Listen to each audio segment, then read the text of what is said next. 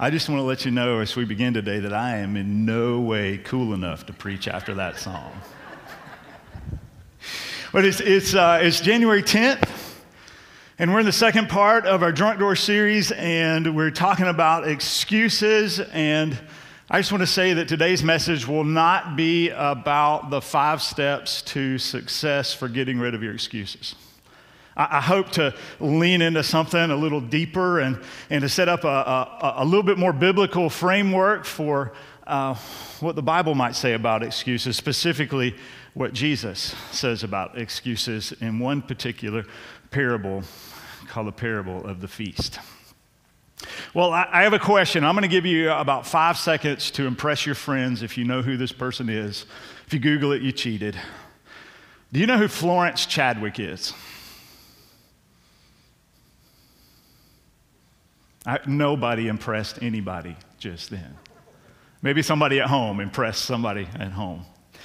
Well, Florence Chadwick was a swimmer, and she was the first woman to swim the English Channel. And she also tried other swimming feats, and one of them in particular is she tried to swim from Catalina Island off the coast of California back to the shore. But she failed. And the reason she failed is why it's newsworthy, why we remember it. You see, it wasn't the cold water, it wasn't the muscle cramps, it wasn't the stinging jellyfish, the shark-infested waters, it was the fog. A fog rolled into her swim, and she couldn't see where she was, and she didn't have confidence in the direction that she was going. And so she called it quits, got out of the water, climbed onto the boat, and found out from the captain of the boat on that day that she was actually only about a mile from the shore of California. But the fog came in. She lost perspective, and she found a reason to quit. Well, excuses work a little bit like that, don't they? They give us reasons to quit what we otherwise know as a good and noble goal or a good and noble path. Well, I want to give a little context for the parable today that we'll dive into. You see, the people Jesus is talking about today in Luke chapter 14 are in many ways just as disciplined as Florence Chadwick. They were the religious and social leaders of their day. That's who Jesus is having dinner with, the upper crust of the world, those who had accomplished and achieved. But also, we'll find out that maybe they were just as blind to their place in life, that they lived in a fog, lacking perspective about reality. They, in so many words, as they talked with Jesus, were a mile from shore, and they had excuses for not finding it. Well, there are 2 key passages that sort of bookend what Jesus is going to tell us in this parable. And the conversation that Jesus is happening actually starts back in Luke 14, verse 1, where Jesus, it just says Jesus is gathered with some prominent Pharisees, and he begins to talk about how they need to watch what they're aiming for. And he notices how when they come in for dinner, they jockey for position around the table, the seat of honor. And so Jesus shares these words with them at this dinner. He says, "For everyone who exalts himself will be humbled, and he who humbles himself will be exalted." Tuck that away. Shortly after Jesus shares the parable of the wedding feast, the crowds come to him and want to know more about what it means to be a follower. And Jesus says to them these words. In the same way, any of you who does not give up everything he has cannot be my disciple. Well, those are 2 pretty familiar verses of Scripture for folks who have been following Jesus for a while and who have opened the Bible and studied it. And they may be new to you, but the point is today that they sort of bookend this passage in Luke. But before we get to that passage, let's take a minute and let's just talk about excuses. Man, I like that excuse about bringing your wife back. That was pretty good, wasn't it? Well, Benjamin Franklin says this about excuses. He says, "He that is good at making excuses is seldom good for anything else." Woo. Yeah, that's the guy on your money, Benjamin Franklin. Vance Havner says this: "An excuse is the skin of a reason stuffed with a lie." Woo. That one gets me too, but we're not done yet. Here's the one that this guy brings it down. In fact, this quote was in all caps. Are you ready for it? "Excuses are tools of incompetence used to build bridges to nowhere and monuments of nothingness." Somebody say, ouch. Right. Well, let me say this. To a follower of Jesus, and I think what we'll discover today is that an excuse is this. An excuse is when passing the buck beats trusting the Father. Because ultimately, the excuse is just passing the buck on to something else. We know the right thing to do. We know the right decision. We know what we could do, what we should do. Many times we even have a clear idea of the opportunity that lies ahead of us, and the excuse is passing the buck on to someone else, blaming someone else or something else or some circumstance, or blaming my mama for not raising me right, or whatever it is. Excuses haunt us, don't they? They're all over Scripture. I mean, right there in the beginning, Eve was like, well, it was the serpent. And Adam was like, well, it was Eve. And so it begins. One of the best excuses in Scripture is actually from Aaron in the book of Exodus. Moses went away for a little bit.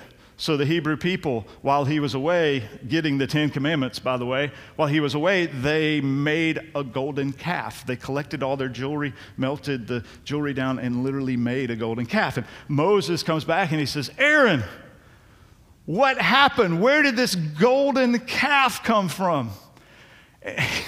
You can't make this stuff up, but it's in the Bible. Aaron says, "Well, we threw all of our gold in the fire, and out came this calf."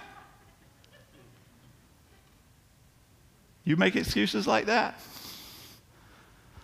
We all do, don't we? And our excuses haunt us. Our excuses release us from healthy decisions. They release us from having a positive attitude. They, most importantly, many times release us from God's place in our life and God's calling for our future. See, excuses end up setting our priorities instead of God. Excuses allow us to live in a space where we know we can do better. But I want to be careful today, because there is a difference between a reason and an excuse. So today is not about a guilt trip for having a good reason. And I want to say, especially in this COVID season, everybody's handling COVID differently. We know every week that we have just as many folks join us online as we do in person. Everybody is living in a different space and making a different decision. So don't feel pushed or shamed into anything that would be dangerous to you, especially regarding COVID. I felt the need to say that during this season. I hope I never feel the need to say that again, But sometimes a reason is different from an excuse. Now, you've heard that old excuse about the dog ate my homework, right? But sometimes that is an actual reason. A friend of mine posted this picture on Facebook. Studying for a sermon, she took a break. This picture. Studying for a sermon, she took a break, and the dog literally ate most of the book of Esther and much of the book of Job. It was going to be hard to preach from either one of those books that day. Now, that's the reason. Now, a week later, the excuse is you didn't go buy a new Bible, right? We have one of our staff members, Jake Davis. You know him? Didn't he do a great job last week preaching about positivity? If you didn't hear that message, yeah, indeed. And if you didn't hear that message, go pick it up from last week. But Jake sends an email to me over Christmas break, complete with a picture of a check that is pieced back together. And he says, "My dog ate my check. Can I get another one?" Isn't that great? Now, that was a reason not to be able to cash that check. Now, if he tells his wife, like, "Haley, I'm just not going to get paid this month," that's an excuse, right? So reasons aren't the same as excuses. And we're not talking about good reasons today. We're talking about excuses. What are the excuses in your junk drawer? What do they look like? They're different for everybody. We're all in a different place in life. God's working on us in a different place in life. You know, is it something traditional about right now? A diet? Exercise? A habit? Or getting organized? And I went to Walmart yesterday and walked down the organization aisle. They only had like 2 plastic buckets left. They were all gone. We're all getting organized right now, apparently. Or is it something emotional that is working on you? An attitude, an insecurity, a place of anger? Is it something secret? Unforgiveness? A betrayal you're wrestling with? A secret sin that you know you got to get free from? Is it something God is calling you toward? Like maybe something at work, a change, or a leaning into excellence, or a conversation you need to have. Maybe it's something at home, an act of kindness, a change in yourself at home. Maybe it's something at church.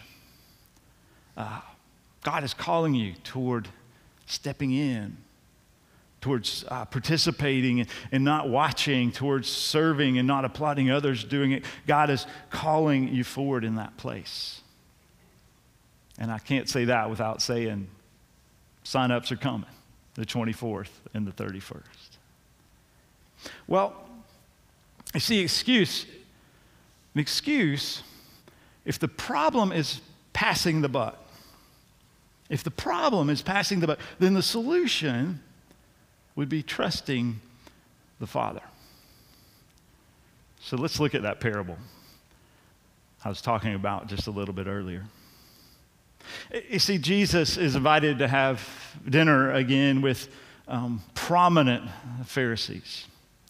And as an invited guest, he's having a nice meal, and he's probably reclining at the table, and he's talking with the company, and they invited him because he was a very interesting person, and they're probably talking and debating, and we find out from this passage that they are asking him tough questions, which they so often did to Jesus.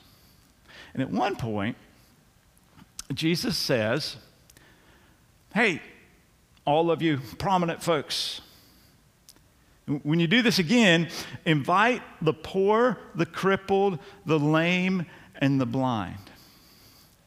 Folks in that age who, thankfully we've gotten past this, but folks are mostly past this, but folks in that age who probably would have been objectified and outcast as people maybe who God didn't like because they were that way.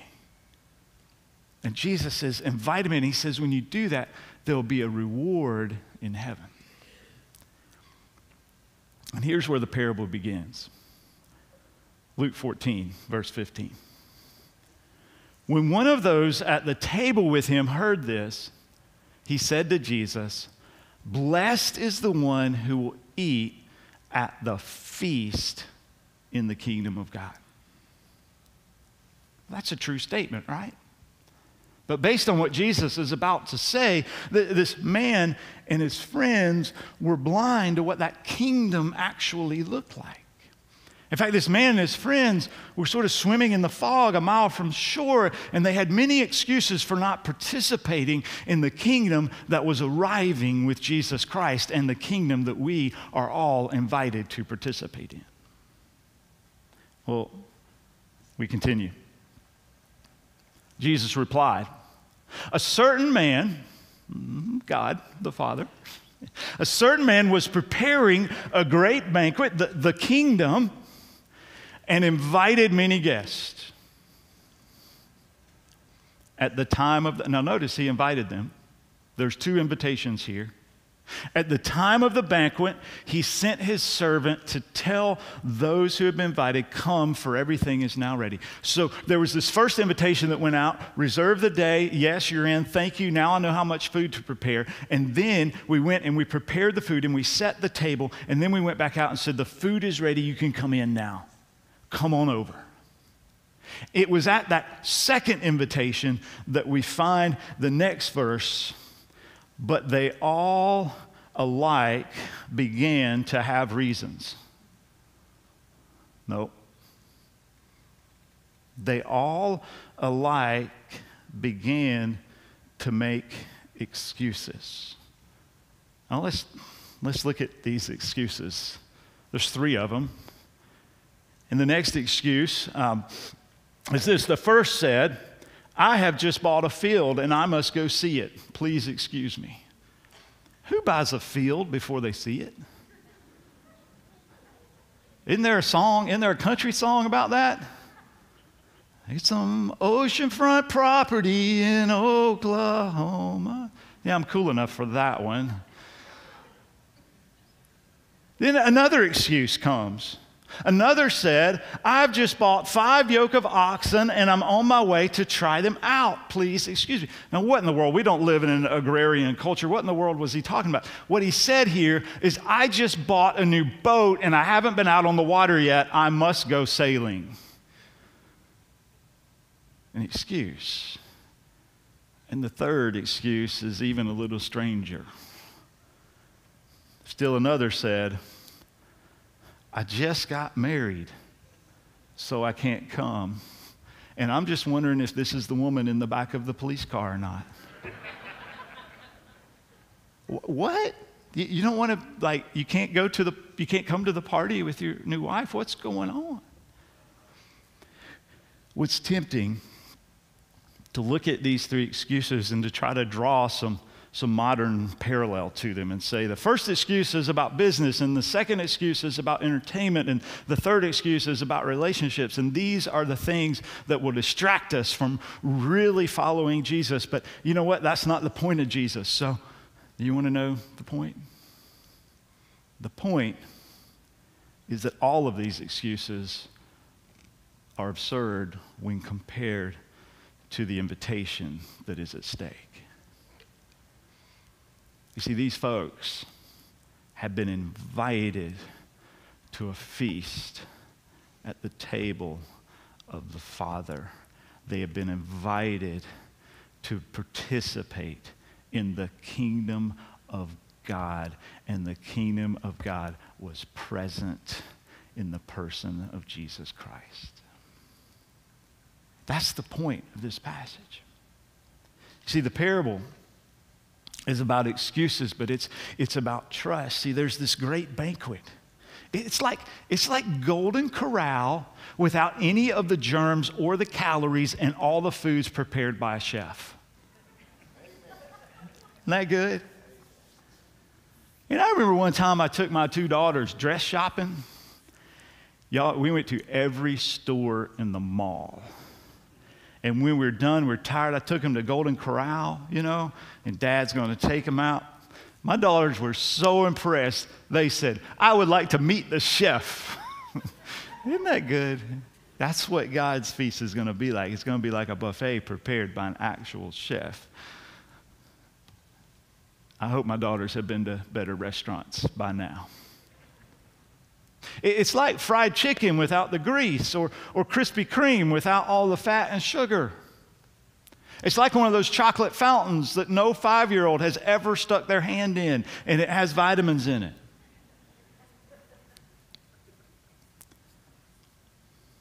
Well, that's just a little bit silly, isn't it? It's a little hard, actually, to grasp and describe the kingdom of God. C.S. Lewis, in his book, The Screwtape Letters, tells us that, in the preface, that it was easy to write. If you don't know, The Screwtape Letters is C.S. Lewis's fictional book about what a conversation between demons might look like while they're trying to tempt us humans. He said that was easy to write. He said what I would have a really hard time writing would be the conversations between the good angels trying to inspire us to be part of the kingdom. Because as human beings, so many times when it comes to God's kingdom, we live in a little bit of a fog, and so it requires trusting the Father. The kingdom, in so many ways, began when Jesus arrived. It began when Jesus instructed us to pray, let it be on earth as it would be in heaven.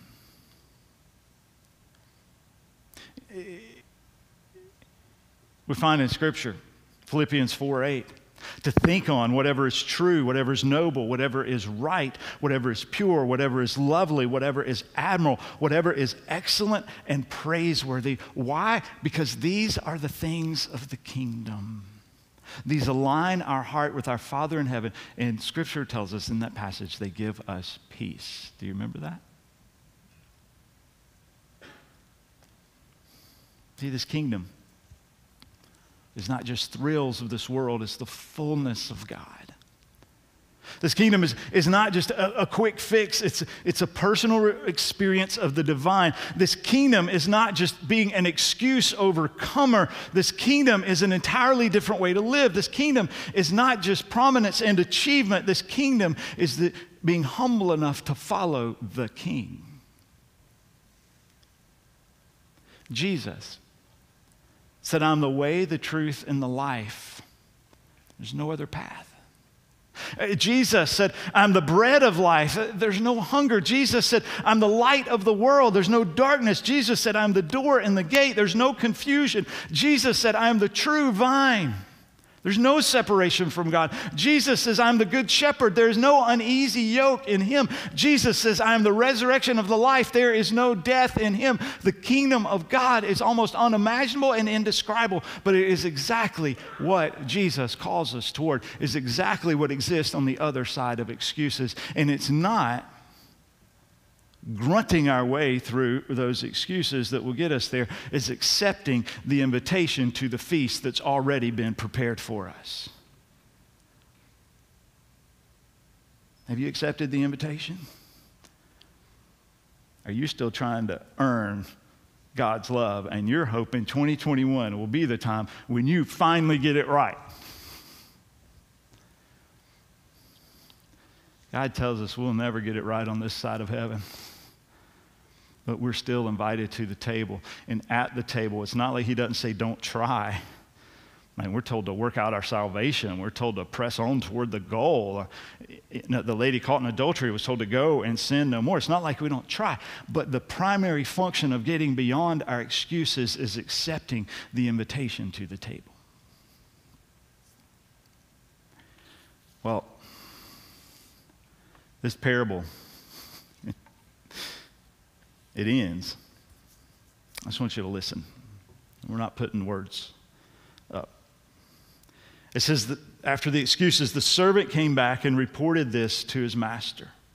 Then the owner of the house became angry and ordered his servant, go out quickly into the streets and alleys of the towns and bring in the poor, the crippled, the blind, and the lame. Sir, the servant said, what you ordered has been done, but there is still room. Then the master told his servant, go out to the roads and country lanes and compel them to come in so that my house will be full. I tell you, not one of those who were invited will get a taste of my banquet. Now, isn't that just obvious? The ones who accepted the first invitation, but then didn't accept the second invitation and actually stepped toward the banquet and come to the banquet, they didn't get to taste the food. And they had many excuses. Jesus invites us to trust the Father, to accept the invitation and join the feast.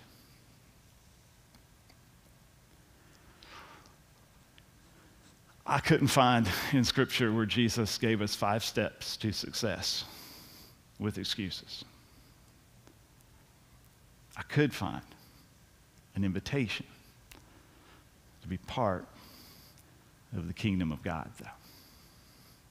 And in closing, I think it works a little bit like this. Any of you guys ever look at YouTube? No, nobody looks at YouTube, right?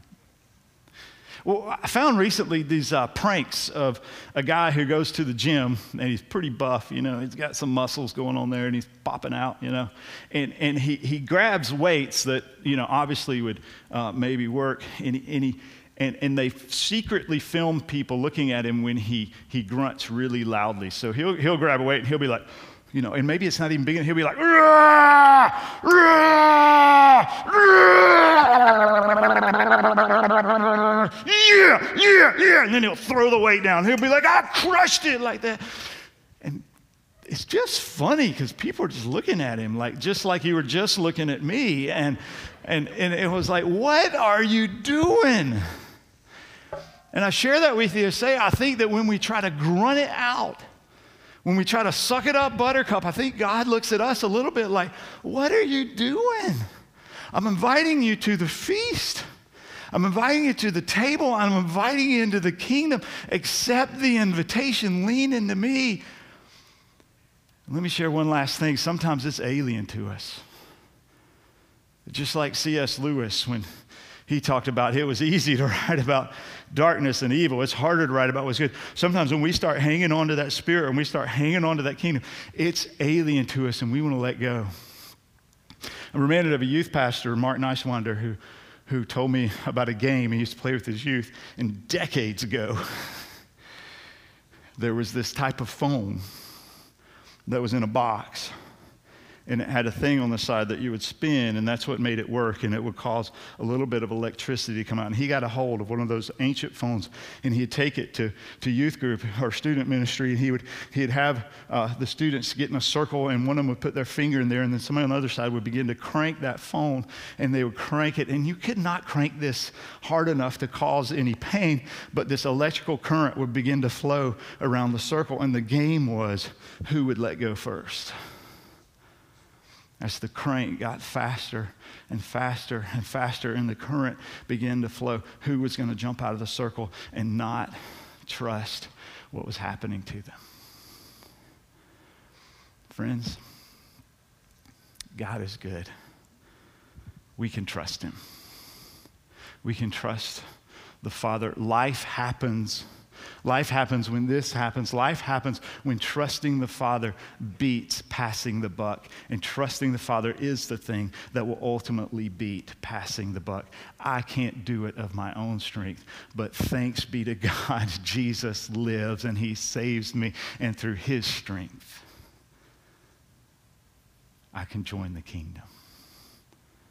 Remember those first 2 passages? For everyone who exalts himself will be humbled, and he who humbles himself will be exalted. In the same way, any of you who does not give up everything he has cannot be my disciple. Jesus invites us not to grunt through our excuses, but to accept his invitation to join the kingdom humbly in every area of our lives. Let's pray. God, help us in this coming year, Lord, more than anything else, to come to you, to run to you, God, to seek your kingdom, to seek your presence, God, and to accept your invitation to be part of something we don't fully understand. But God, help us trust that as we lean into you, you'll open our eyes, you'll open our mind, you'll open our heart, that your Holy Spirit will throw for us in such a way that many of our excuses will become a thing of the past. It's in Jesus' name we pray. Amen.